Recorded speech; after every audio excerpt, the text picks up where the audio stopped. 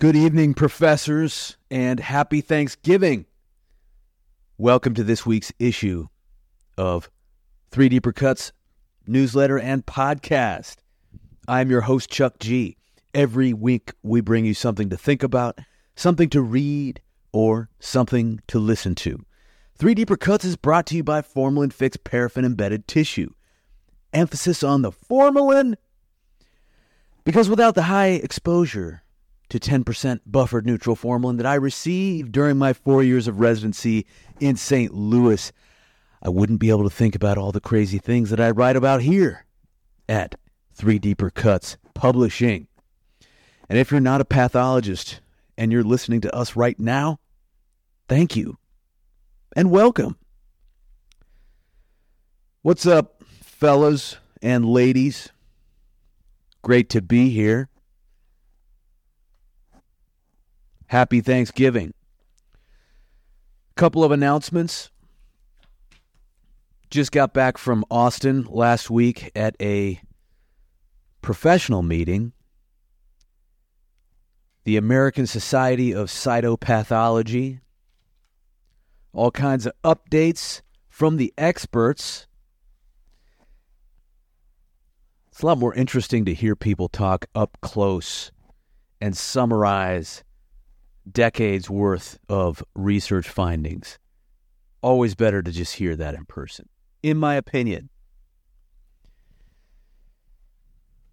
What else? It was a beautiful drive down the I-35 south through Waco, the roaring Brazos River, through Baylor University, down into central Texas, Austin.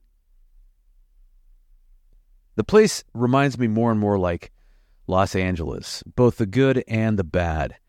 And I remember on my second night down there, I walked by the comedy mothership, Joe Rogan's Club, and the attached venue affectionately named Mitzi's.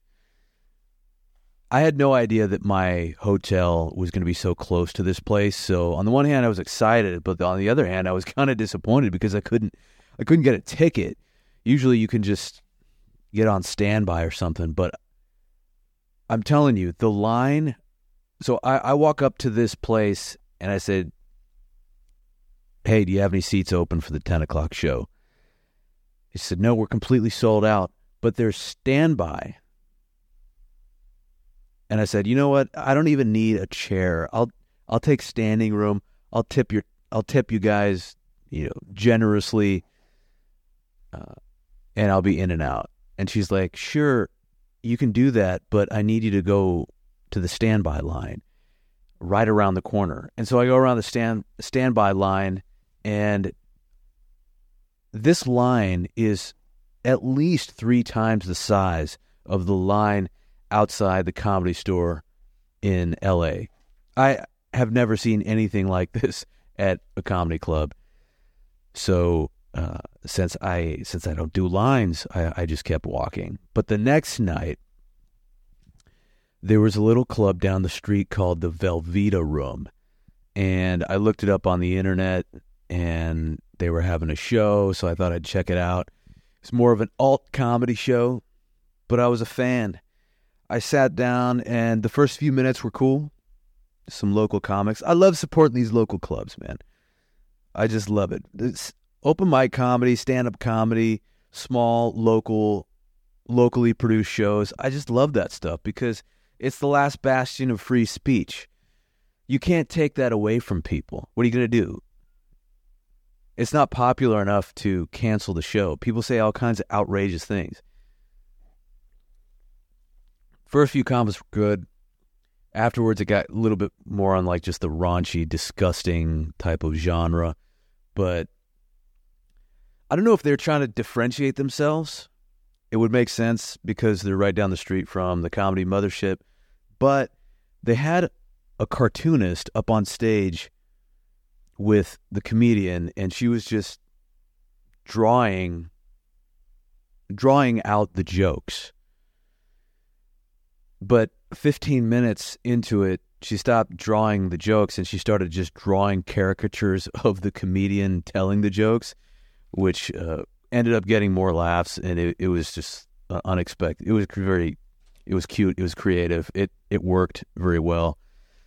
So that made for a good first hour of entertainment. I left right as this crazy guy who calls himself Lizard Guy, completely tattooed from head to toe in green lizard scales, and he even had those knobby implants above his eyebrows to like mimic a lizard's brow, and his teeth were sharpened like jagged knives. It was repulsive to see, but impressive to think about how much effort he put into crafting this physical identity of Lizard Man. And he pulls out a 15-inch real-life sword, like a short sword. And he tells us that he's planning on swallowing it. And he said a few other things about the story of how he got this sword and how he's never been injured, but he's heard about people getting injured or something like that, and he could potentially bleed out. And once he started saying stuff like that, I was like, you know what, man, I don't know if this is within my scope of practice. I'm probably the only physician here. No thanks. This is a one night. This is one night off that Daddy Chuck has gotten in over 6 months. So let me just go ahead and exit stage right. And so I got out of there pretty quickly. Walked down the street. I had previously got myself tickets to the Paul Cauthen concert, Cauthen. If you're ever in Texas, I would recommend seeing this guy live. It was a great show. I don't know much about country western, but I felt like I did because the music was so inviting and warm and friendly. It was over at Stubbs barbecue joint, the big venue out in the back in the sand and gravel. It was an all-around great time, and I wrapped up the night just going in and out of a few hardcore shows down the street. All in all, a success, a much-needed night to blow off some steam. Came back the next day, got in some pull-ups, burpee variations, overhead presses, the works. So, without further ado, let's get into the topic for this week. Thanksgiving addiction.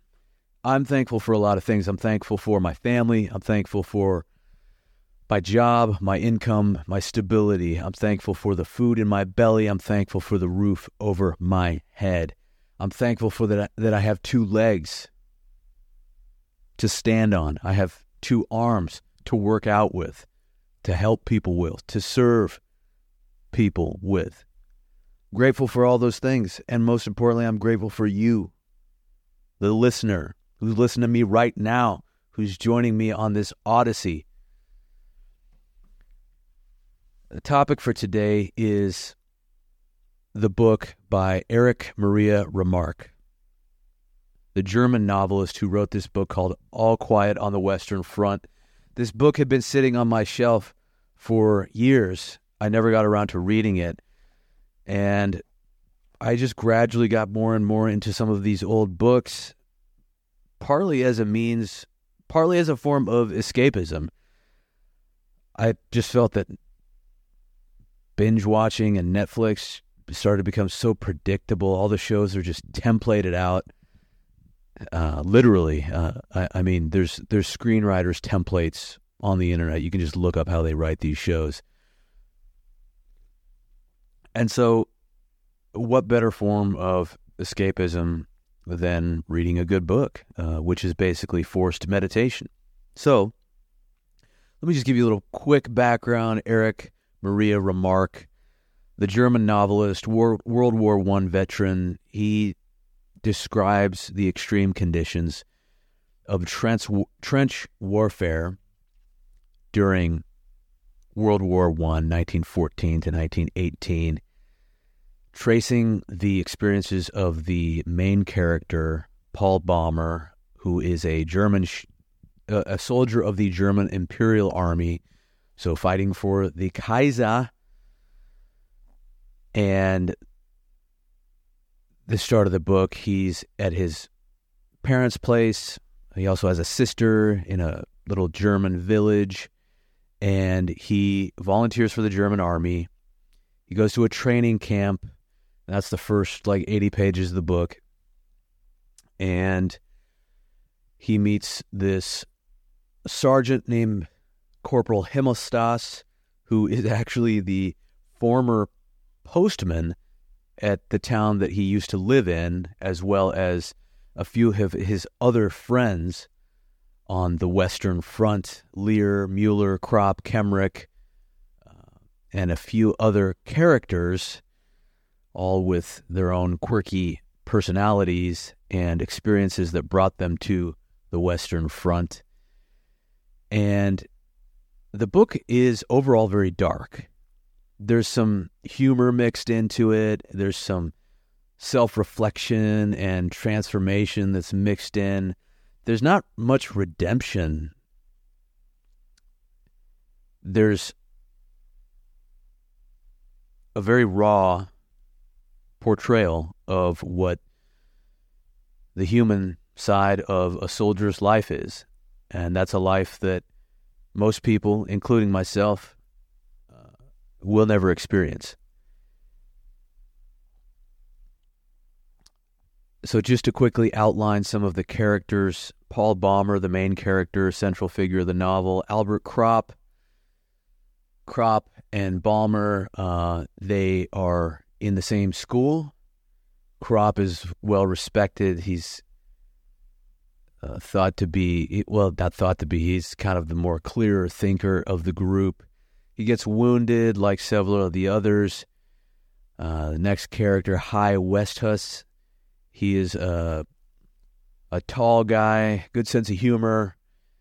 He's a digger in his civilian life.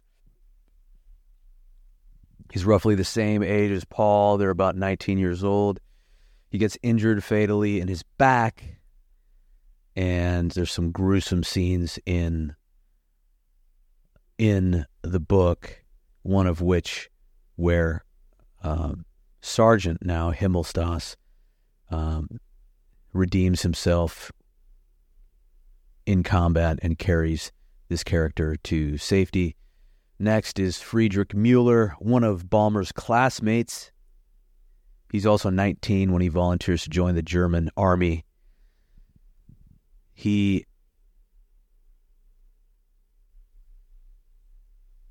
is one of the more scholarly characters in the book, walking around with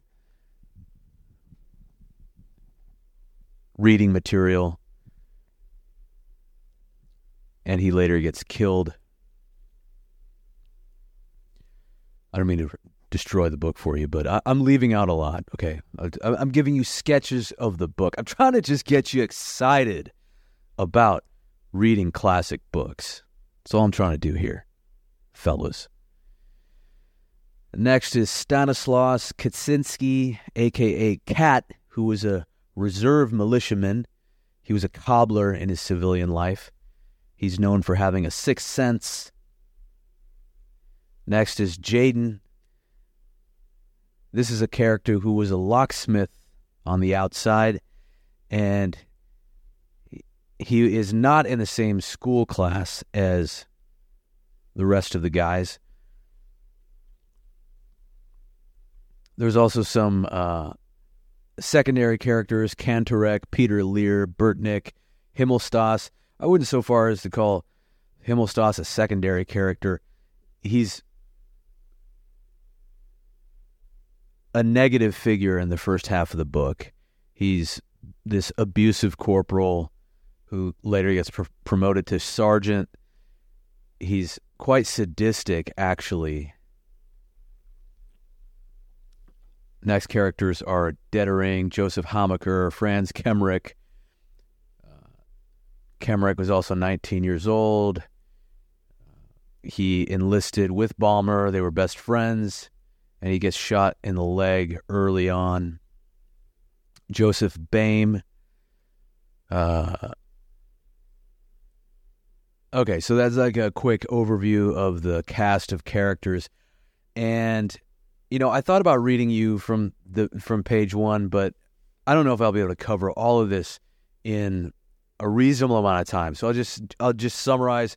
the first 45 pages or so of the book, they are just describing what life is like in the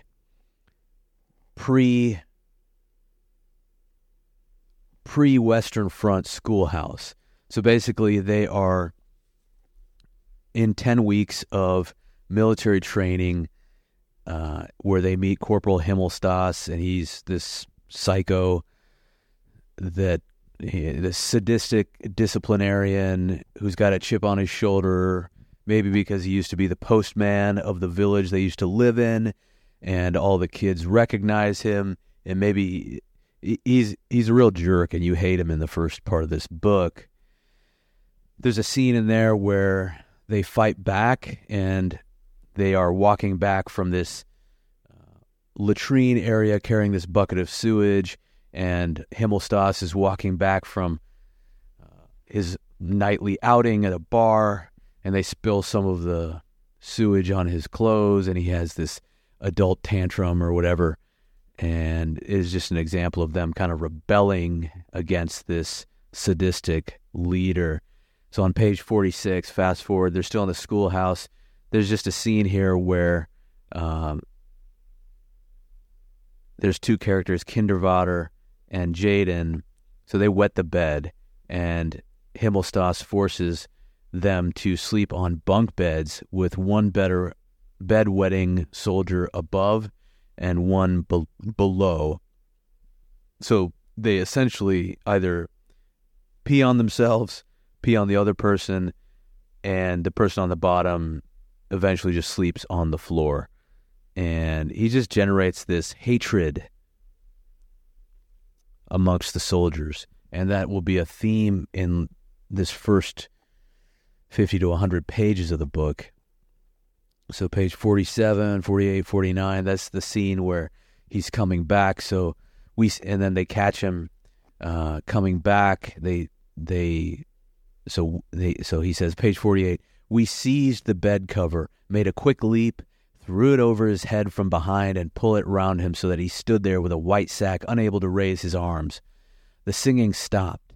The next moment, High Westhus was there. Spreading his arms, he shoved us back in order to be first in.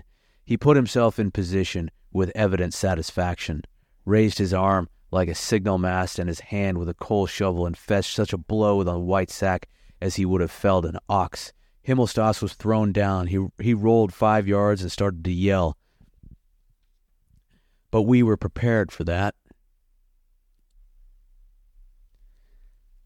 and had brought a cushion. High squatted down, laid the cushion on his knees, felt somewhere Himmelstoss's head was, and pressed it down on the pillow. Immediately his voice was muffled. High let him get a gasp of air every so often, when he would give a mighty yell that was immediately hushed. Tjaden unbuttoned Himmelstoss's braces and pulled down his trousers, holding up the whip meantime in his teeth. Then he stood up and set to work. So I'll leave the rest of that little scene to your enjoyment. That's page 48, 49, 50. They basically get a little bit of revenge on their abuser. Another thing that so I'm just going through the book, and I'm reading passages that grabbed me, and I'll try to sketch together the happenings in between. But to be honest, most of this book, it's almost like not a lot happens. It's just very dark, and they're just sketching out what life is like on the Western Front. It's very brutal and violent and gruesome, and also very emotional. So page 55. From the earth, from the air, sustaining forces pour into us, mostly from the earth. To no man does the earth mean so much as the soldier. When he presses himself down upon her, and powerfully he buries his face and his limbs deep in her from the fear of death by shellfire. Then she is his only friend, his brother, his mother. He stifles his terror and his cries in her silence and her security. She shelters him and releases him for 10 seconds to live, to run, 10 seconds of life, receives him again and often forever. Earth, earth, earth. So it's very primal, them being in the middle of all of this shell fire and gunfire, They're in the trenches, and their only solace is clinging to the earth. Skip ahead a little bit. So that section just reminds me of all the horrific stuff that's going on now. So there's basically, we're at the cusp of the Third World War. I mean, nobody wants to say it, but that's just kind of the direction we're going. If you can just imagine being a helpless mother or soldier or just citizen in the Gaza Strip or in Ukraine, and there's really no safe place to go other than to just cling under a berm and grip the dirt and hope that you don't get hit. So we have a lot to be thankful for living in the safety of the United States. So continuing on page 81. So now they've been on the Western Front for some time, and Himmelstoss joins them. So at this moment, Himmelstoss appears. He comes straight up to our group. Tjaden's face turns red. He stretches his length on the grass and shuts his eyes in excitement. Himmelstoss is a little hesitant. His gait becomes slower. Then he marches up to us. No one makes any motion to stand up. Krop looks up at him with interest. He continues to stand in front of us and wait. As no one says anything, he launches well? A couple seconds go by. Apparently Himmelstoss doesn't quite know what to do. He would like most to set us all on the run again, but he seems to have learned already that the front line isn't a parade ground. He tries it on, though, and by addressing himself to one instead of to all of us in hopes to get some response. Krop is nearest. He skips down. Himmelstoss is here. He's essentially like heckling the soldiers.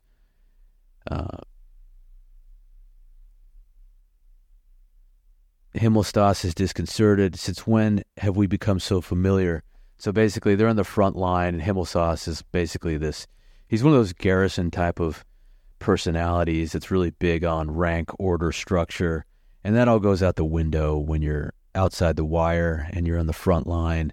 All of those stupid customs and just blindly bowing to authority, that kind of goes out the window.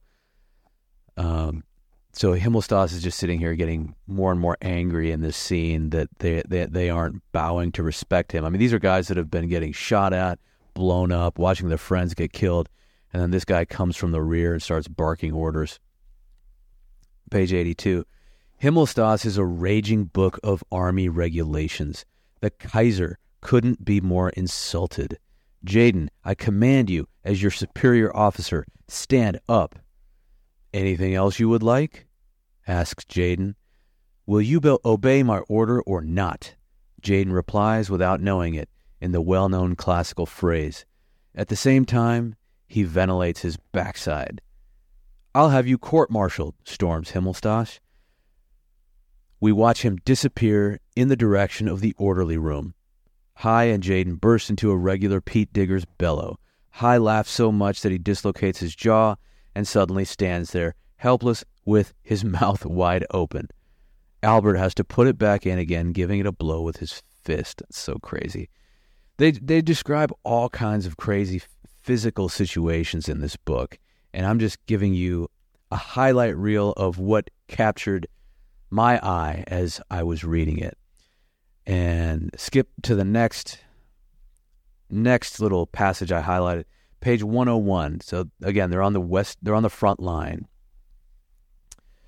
The front is a cage in which we must await fearfully whatever may happen. We lie under the network of arching shells and live in a suspense of uncertainty. Over us, chance hovers. If a shot comes, we can duck. That is all. We neither know nor can determine where it will fall. It is this chance that makes us indifferent. A few months ago, I was sitting in a dugout playing scat. After a while, I stood up and I went to visit some friends in another dugout. On my return, Nothing more was to be seen of the first one. It had been blown to pieces by a direct hit. I went back to the second and arrived just in time to lend a hand digging it out. In the interval, it had been buried. It is just as much a matter of chance that I am still alive as that I might have been hit. In a bomb-proof dugout, I may be smashed to atoms, and in the open may survive 10 hours bombardment unscathed. No soldier outlives 1,000 chances, but every soldier believes in chance and trusts his luck. Let's skip ahead one. So the next thing, they describe like just the disgustingness in great detail of the trenches that they're fighting in.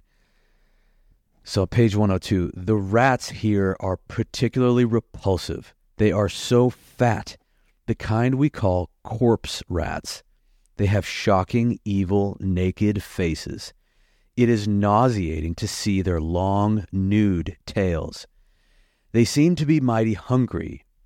Almost every man has had his bread gnawed. Crop wrapped his waterproof sheet and put it under his head. But he cannot sleep because they run over his face to get at it. Dettering meant to outwit them. He fastened a thin wire to the roof and suspended his bread from it. During the night, when he switched on his pocket torch, he saw the wire swing to and fro. On the bread was riding a fat rat. At last, we put a stop to it. We cannot afford to throw the bread away, because then we should have nothing left to eat in the morning.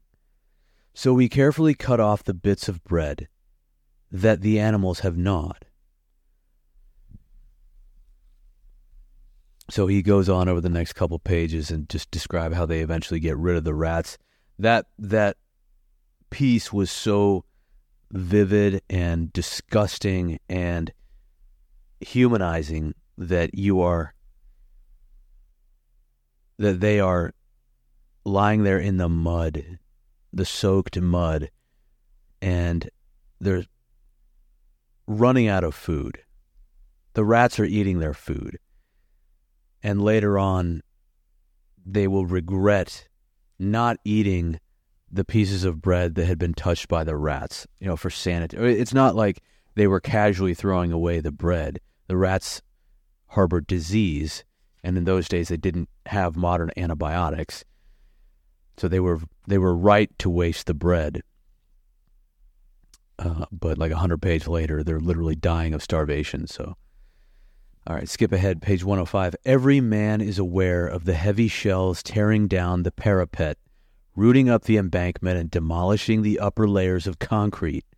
When a shell lands in the trench, we note how the hollow, furious blast is like a blow from the paw of a raging beast of prey. Already by morning, a few of the recruits are green and vomiting. They are too inexperienced. Next page. Our trench is almost gone. At many places, it is only 18 inches high. It is broken by holes and craters and mountains of earth. A shell lands square in front of our post. At once it is dark. We are buried and must dig ourselves out. After an hour, the entrance is clear again, and we are calmer because we have had something to do. Our company commander scrambles in and reports that 2 dugouts are gone. The recruits calm themselves when they see him. He says that an attempt will be made to bring up food this evening. That sounds reassuring. No one had thought of it except Tjaden. Now the outside world seems to draw a little nearer. If food can be brought up, think recruits, then it can't really be so bad. We do not disabuse them.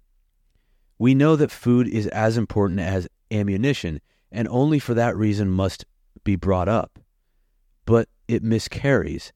A second party finally goes out, and it also turns back. Finally, Cat tries, and even he reappears without accomplishing anything.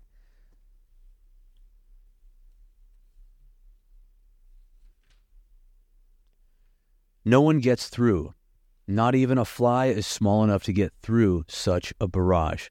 We pull in our belts tighter and chew every mouthful 3 times as long. Still, the food does not last out. We are damnably hungry. I take out a scrap of bread, eat the white, and put the crust back in my knapsack. From time to time, I nibble at it. Tjaden, the night is unbearable. We cannot sleep, but stare ahead of us and doze. Tjaden regrets that we wasted the gnawed pieces of bread on the rats. We would gladly have them again to eat now. We are short of water. We are short of water too, but not seriously yet. So things are getting more and more harrowing in the trenches.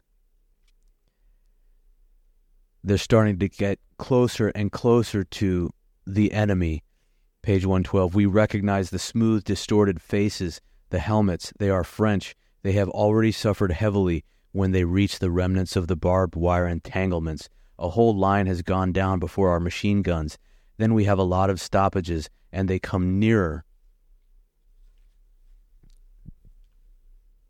The lines stop behind us. They can advance no farther. The attack is crushed by our artillery.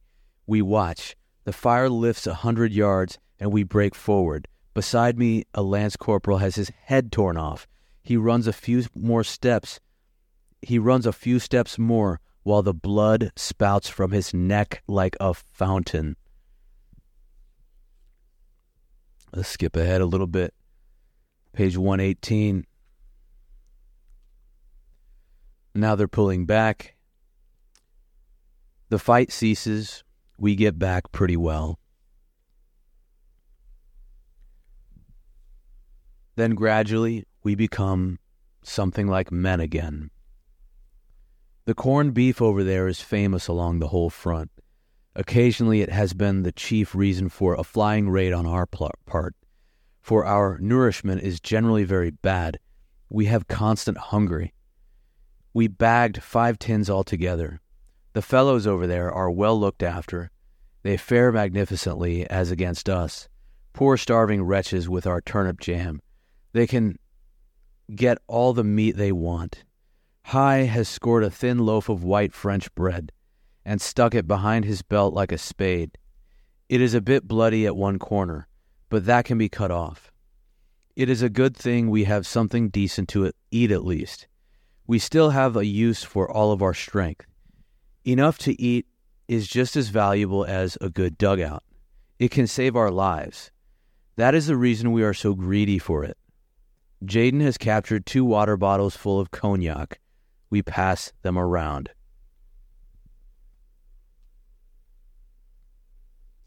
So the next scene, he's on night duty, sentry watch, and his mind is kind of wandering at this point. It is strange that all the memories that come have these 2 qualities. They are always completely calm. That is predominant in them. And even if they are not really calm, they become so. They are soundless apparitions that speak to me, with looks and gestures silently, without any word. And it is the alarm of their silence that forces me to lay hold of my sleeve and my rifle, lest I should abandon myself to the liberation and allurement in which my body would dilate and gently pass away into the still forces that lie behind these things. They are quiet in this way, because quietness is so unattainable for us now.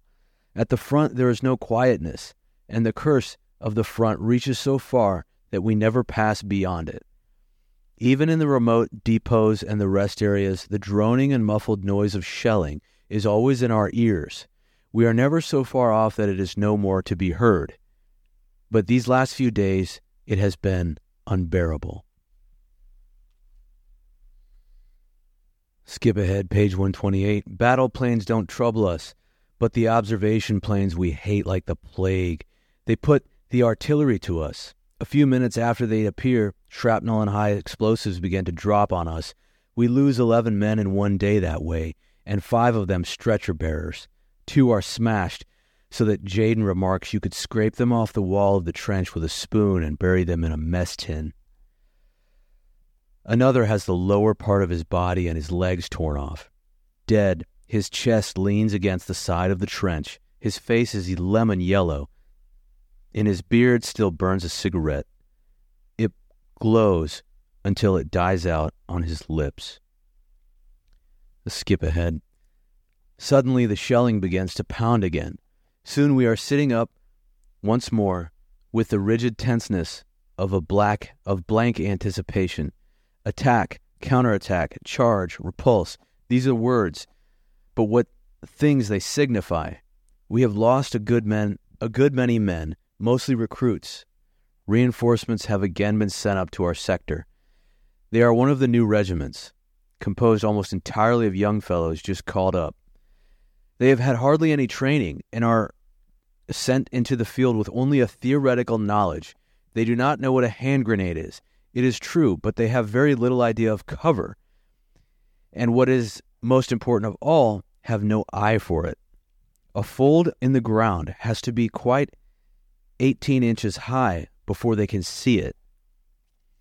Although we need reinforcements, the recruits give us almost more trouble than they are worth. They are helpless in this grim fighting area. They fall like flies. Modern trench warfare demands knowledge and experience. A man must have a feeling for the contours of the ground, an ear for the sound and character of the shells, must be able to decide beforehand where they will drop, how they will burst, and how to shelter from them. The young recruits, of course, know none of these things. They get killed simply because they hardly can tell shrapnel from high explosive.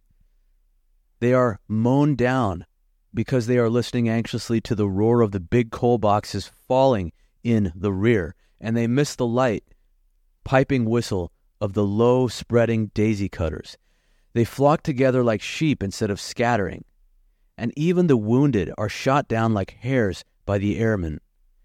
Their pale turnip faces, their pitiful clenched hands, the fine courage of these poor devils, the desperate charges and attacks made by the poor brave wretches who are so terrified that they dare not cry out loudly, but with battered chests, with torn bellies, arms and legs, only whimper softly for their mothers and cease as soon as one looks at them. That's some scary stuff. And then he goes on to describe a surprise gas attack. I'll skip past that. Next, page 131. In one part of the trench, I suddenly run into Himmelstoss. Remember Himmelstoss, the abusive corporal, promoted to sergeant. Tension between these guys and Himmelstoss in the first part of the book. So in one part of the trench, I suddenly run into Himmelstoss. We dive into the same dugout. Breathless, we are all lying one beside the other, waiting for the charge. When we run out again, although I am very excited, I suddenly think, where's Himmelstoss? I quickly jump back into the dugout and find him with a small scratch, lying in a corner, pretending to be wounded. His face looks sullen. He is in a panic. He is new to it too, but it makes me mad that young recruits should be out there and he here. Get out, I spit. He does not stir. His lips quiver. His mustache twitches. Out, I repeat. He draws up his legs, crouches back against the wall, and shows his teeth like a cur. I seize him by the arm and try to pull him up. He barks. This is too much for me. I grab him by the neck and shake him like a sack. His head jerks from side to side. You lump. Will you get out? You hound. You skunk. Sneak out of it, would you? His eye becomes glassy. I knock his head against the wall. You cow. So basically he kicks the shit out of Himmelstoss. And it's just, you see what's going on here and why this captivates the reader. He's just describing this guy was a power abusive NCO who demanded respect from everyone Now, these guys are watching these little recruits with no training get mutilated in the trenches, get shelled to death. And this Sergeant Himmelstoss is hiding. I think it just shows that disgusting aspect of human nature. That's what I'm always suspicious of people who crave being in positions of power. You always wonder about people like that. I've encountered them in medicine too. And this is just a little example of sometimes those people that are very abusive with power, you peel the onion, there's just a coward underneath that. Fortunately, for purposes of the story, there is some redemption with Himmelstoss. You'll see what happens. So let's skip ahead. Habit is the explanation of why we seem to forget things so quickly. Yesterday we were under fire. Today we act the fool and go foraging through the countryside. Tomorrow we go up to the trenches again. We forget nothing really. But so long as we have to stay here in the field, the front lines, when they are past, sink down in us like a stone. They are too grievous for us to be able to reflect on them at once. If we did that, we should have been destroyed long ago. I soon found out this much. Terror can be endured, so long as a man simply ducks, but it kills if a man thinks about it. Just as we turn into animals when we go up to the line, because that is the only thing which brings us through safely. So we turn into wags and loafers when we are resting. We can do nothing else. It is a sheer necessity. We want to live at any price, so we cannot burden ourselves with feelings which, though they might be ornamental enough in peacetime, would be out of place here. Kemrick is dead. High Westus is dying. They will have a job with Hans Kramer's body at the Judgment Day, piecing it together after a direct hit. And then he's talking about the rest of his colleagues that have fallen.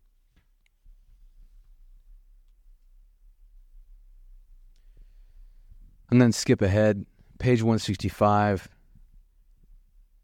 So they are afforded some time off.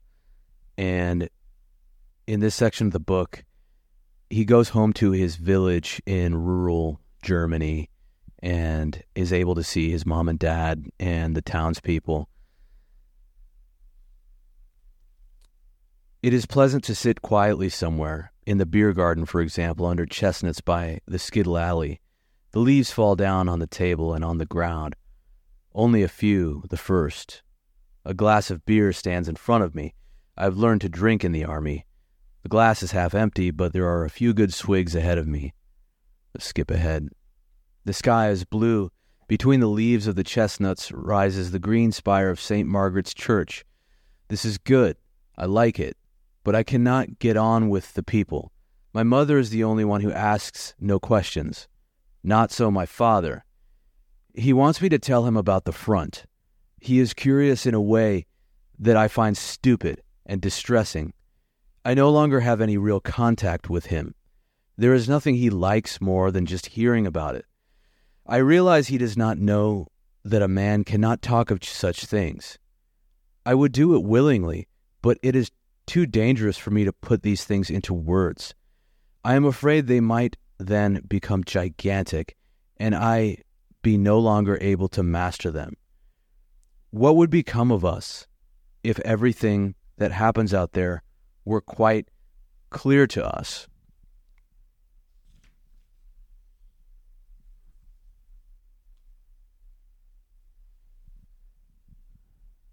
So in this book that was written in 1928, he's bringing up the wall that a lot of these combat veterans can't get past.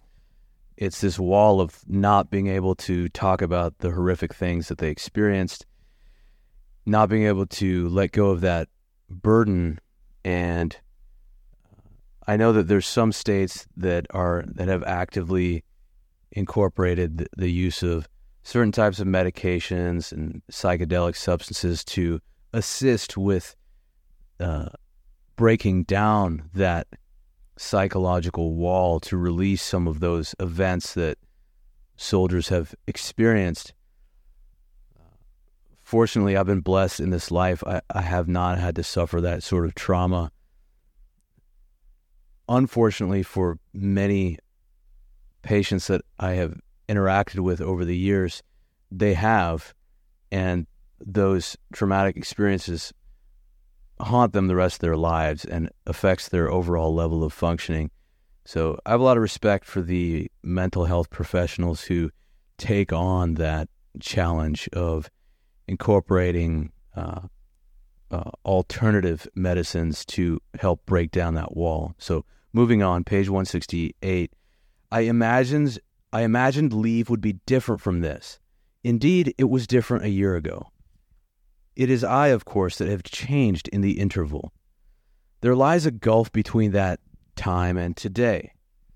At that time, I still knew nothing about the war. We had only been in quiet sectors, but now I see that I have been crushed without knowing it. I find I do not belong here anymore. It is a foreign world. Some of these people ask questions. Some ask no questions. But one can see that the latter are proud of themselves for their silence. They often say with a wise air that these things cannot be talked about. They plume themselves on it. I prefer to be alone, so that no one troubles me, for they all come back to the same thing, how badly it goes and how well it goes. One thinks it is this way, another that, and yet they are always absorbed in the things that go to make up their existence. Formerly, I have lived in just the same way myself, but now I feel no contact here. They talk too much for me. They have worries, aims, desires that I cannot comprehend. So this is a really important concept here, and this came about when I was in training. There was this anesthesiologist in the blood bank department that took us out to lunch with 4 World War II veterans. And it was an incredible experience to just sit there and have lunch with these amazing human beings that lived through World War II. One was a paratrooper, the other was an infantry guy, the other one was I think a truck driver. But anyways, whenever you sit down to talk to veterans of any war, like this sounds like counterintuitive because people are curious about war, but don't ask them about the war. It's not something they want to talk about. I guarantee you that.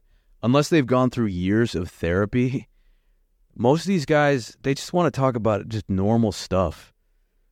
So don't ask them. Put your curiosity aside and think of how those memories are affecting the other person. Think about the horrors they went through and how it's entirely logical that they don't want to bring that stuff up, especially not in a social setting in public.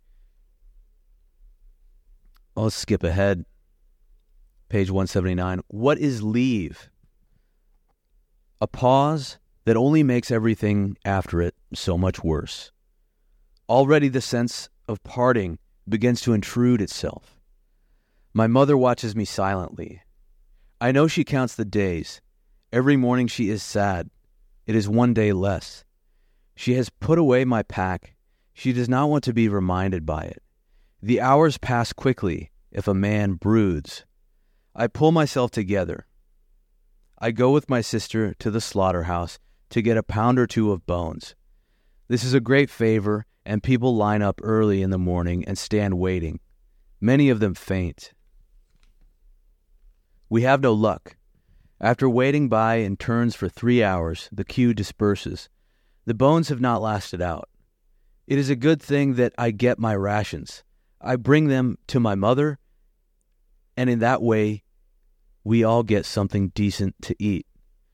The days grow ever more strained, and my mother's eyes more sorrowful. 4 days left now. I must go and see Kemrick's mother. So Kemrick is his friend who dies, and he has to be the one that goes and informs the deceased soldier's family, specifically his mother. And I won't get into the heart-wrenching encounter of that, but I will skip ahead to another passage that grabbed me here.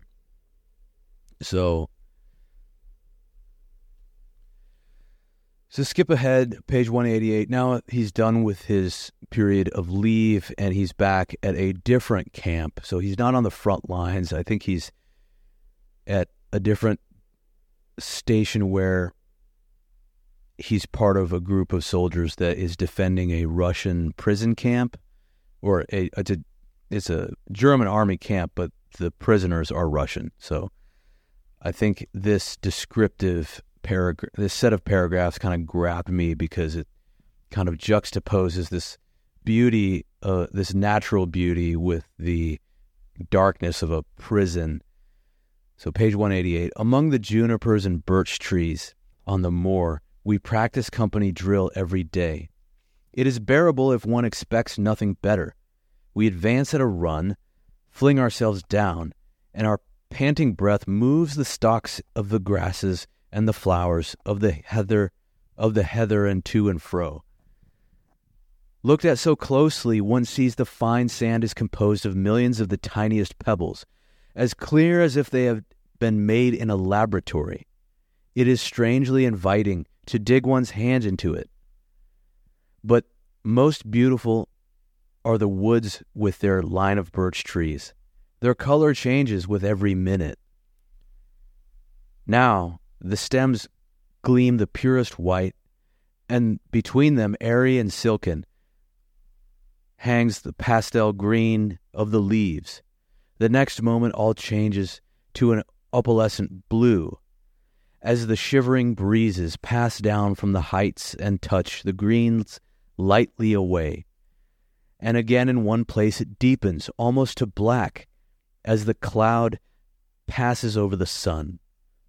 And this shadow moves like a ghost through the dim trunks and rides far out over the moor to the sky. Then the birches stand out again like gay banners on the white poles, with their red and gold patches of autumn-tinted leaves. I often become so lost in the play of soft light and transparent shadow that I almost fail to hear the commands. It is when one is alone that one begins to observe nature and to love her, and I have not much companionship, and do not even desire it. We are too little acquainted with one another to do more than joke a bit and play poker or nap in the evenings. Alongside our camp is the big Russian prison camp. It is separated from us by a wire fence. But in spite of this, the prisoners come across to us. They seem nervous and fearful, though most of them are big fellows with beards. They look like meek, scolded St. Bernard dogs. They slink about our camp and pick over the garbage tins. One can imagine what they find there. With us, food is pretty scarce, and none too good at that. Turnips cut into 6 pieces and boiled in water, and unwashed carrot tops. Moldy potatoes are titbits, and the chief luxury is a thin rice soup in which float little bits of beef sinew, but these are cut up so small that they take a lot of finding. I don't know what it is about the description of foodstuffs in some of these old books that it always grabs my ear. I got the same reaction from the book on Ernest Shackleton's voyage to Antarctica. The book is called Endurance, which I plan on covering in a future episode. But something about this description of just like fatigue and tiredness and these measly rations. So skip ahead, page 192. I am often on guard over the Russians. In the darkness one sees their forms move like 6 storks, like great birds. They come up close to the wire fence and lean their faces against it. Their fingers hook round the mesh. Often many stand side by side and breathe the wind that comes down from the moors and the forest. They rarely speak, and then only a few words. They are more human and more brotherly towards one another, it seems to me, than we are. But perhaps this is merely because they feel themselves to be more unfortunate than us. Anyway, the war is over so far as they are concerned. But to wait for dysentery is not much of a life either. That's pretty dark. So it's just looking over these Russian soldiers that are living in the conditions of a prison camp, and it's basically either make it to go back home or suffer dysentery. So the next few pages, he's just talking about daily duties at the prison camp in their job, in their role as guards. Page 201, there is a great deal of polishing to be done. We are inspected at every turn. Everything that is torn is exchanged for new. I score a spotless new tunic out of it, and Cat, of course, an entire outfit. A rumor is going around that there may be peace, but the other story is more likely that we are bound for Russia. Still, what do we need new things for in Russia? At last, it leaks out. The Kaiser is coming to review us. Hence, all the inspections. For 8 whole days, one would suppose we were in a base camp. There is so much drill and fuss. Everyone is peevish and touchy. We do not take kindly to all this polishing, much less to the full-dress parades. Such things exasperate a soldier more than the front line. At last, the moment arrives. We stand to attention, and the Kaiser appears. We are curious to see what he looks like. He stalks along the line, and I am really rather disappointed. Judging from his pictures, I imagined him to be bigger and more powerfully built, and above all, to have a thundering voice. He distributes iron crosses, speaks to this man and that. Then we march off. Afterwards we discuss it. Tjaden says with astonishment, "So that is the all-highest? And everyone, bar nobody, has to stand up stiff in front of him?" He meditates. "Hindenburg, too. He has to stand up to him, eh?" "Sure, Cat." So this is just pretty crazy. Like, the Emperor of Imperial Germany is this unimpressive physical specimen.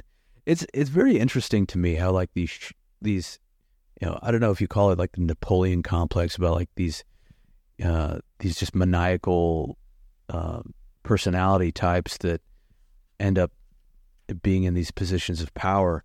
I've also noticed this in the online culture. Sometimes you get like these larger than life personalities that you never really see what they actually look like, but on the internet, through either text or photoshopped images and heavily edited YouTube videos, they look a lot bigger and powerful than they really are. But then you see the person in real life and you're like, really? That's who I'm idolizing or lionizing? So it's just an interesting aspect of human behavior. Skip ahead. And this is page 223. This is going to be the last passage that I read you from the book, because, again, on these, I don't want to completely give away the book. I just want to excite you enough and bring out some of the emotion, some aspects of the story that moved me, in hopes that maybe you will pick up this book and share what you learned from it. So page 223, this is a really major scene where he kills a man, and he just really, it really messes him up. The silence spreads. I talk and must talk. So I speak to him and I say to him, "Comrade, I did not want to kill you. If you jumped in here again, I would not do it. And if you would be as sensible too. But you were only an idea to me before, an abstraction that lived in my mind and called forth its appropriate response. It was that abstraction I stabbed. But now, for the first time, I see you are a man like me. I thought of your hand grenades, of your bayonet, of your rifle. Now I see your wife and your face and our fellowship. Forgive me, comrade. We always see it too late. Why do they never tell us that you are poor devils like us, that your mothers are just as anxious as ours, and that we have the same fear of death, and the same dying, and the same agony? Forgive me, comrade. How could you be my enemy? If we threw away these rifles and this uniform, you could be my brother just like Kat and Albert. Take 20 years of my life, comrade, and stand up. Take more, for I do not know what I can even attempt to do with it now. It is quiet, the front is still, except for the crackle of rifle fire. The bullets rain over. They are not fired haphazard, but shrewdly aimed from all sides. I cannot get out. I will write to your wife, I say hastily to the dead man. I will write to her. She must hear it from me. I will tell her everything I have told you. She shall not suffer. I will help her, and your parents too, and your child. Let's skip ahead. My brain is taxed beyond endurance, but I realize this much, that I will never dare to write these people as I intended. Impossible. I look at the portraits once more. They are clearly not rich people. I might send them money anonymously if I earn anything later on. I seize upon that. It is at least something to hold on to. This dead man is bound up with my life. Therefore, I must do everything, promise everything in order to save myself. I swear blindly that I mean to live only for his sake and his family. With wet lips, I try to placate him. And deep down in me lies the hope that I may buy myself off in this way and perhaps even get out of this. It is a little stratagem. If only I am allowed to escape, then I will see to it. So I open the book and read slowly. Gerard Duval, compositor. With the dead man's pencil, I write the address on an envelope, then swiftly thrust everything back in his into his tunic. I have killed the printer Gerard Duval. I must be a printer. I think confusedly. Be a printer. Printer. By afternoon I am calmer. My fear was groundless. The name troubles me no more. The madness passes. Comrade, I say to the dead man, but I say it calmly. Today you, tomorrow me. But if I come out of it, comrade, I will fight against this that has struck us both down. From you, taken life, and from me, life also. I promise you, comrade, it shall never happen again. And that's where I'll leave it.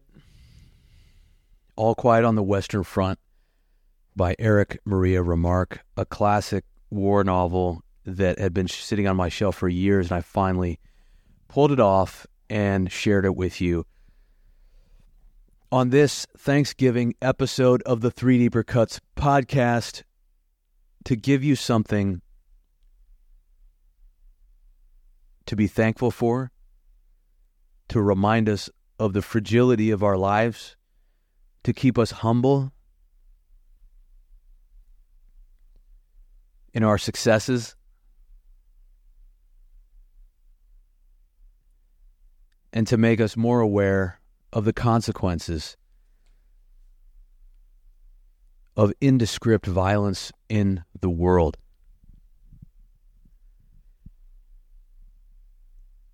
I was just listening to an episode of Lex Friedman from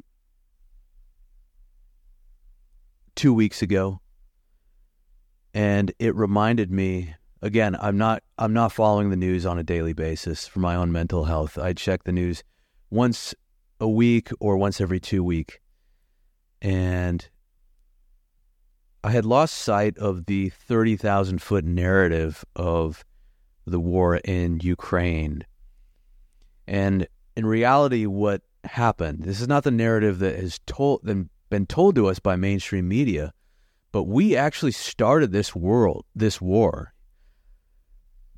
Us, the United States and Western Europe, we started this war. From 1999, then 2014, and then to 2022. We knew that expanding NATO to Ukraine would provoke a war. We knew it would happen.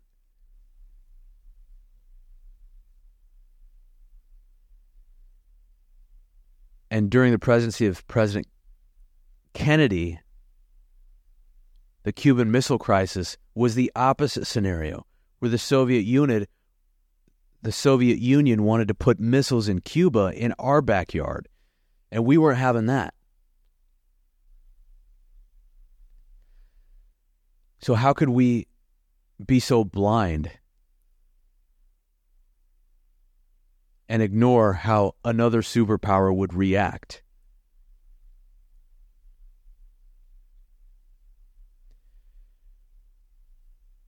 And in all these scenarios, it's always the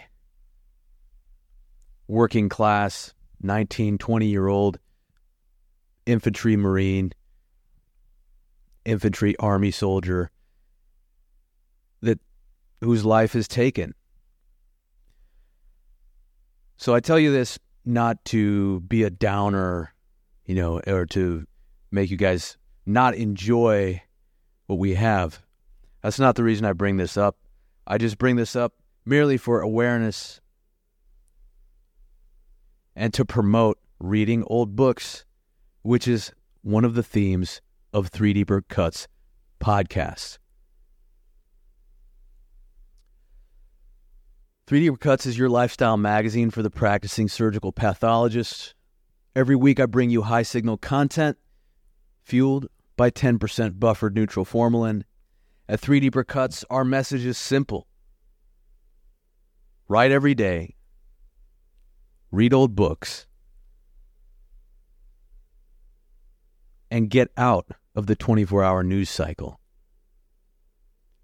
Happy Thanksgiving, y'all. Have an excellent day. Have a great next week. Be safe and stay curious. I'll see you next time.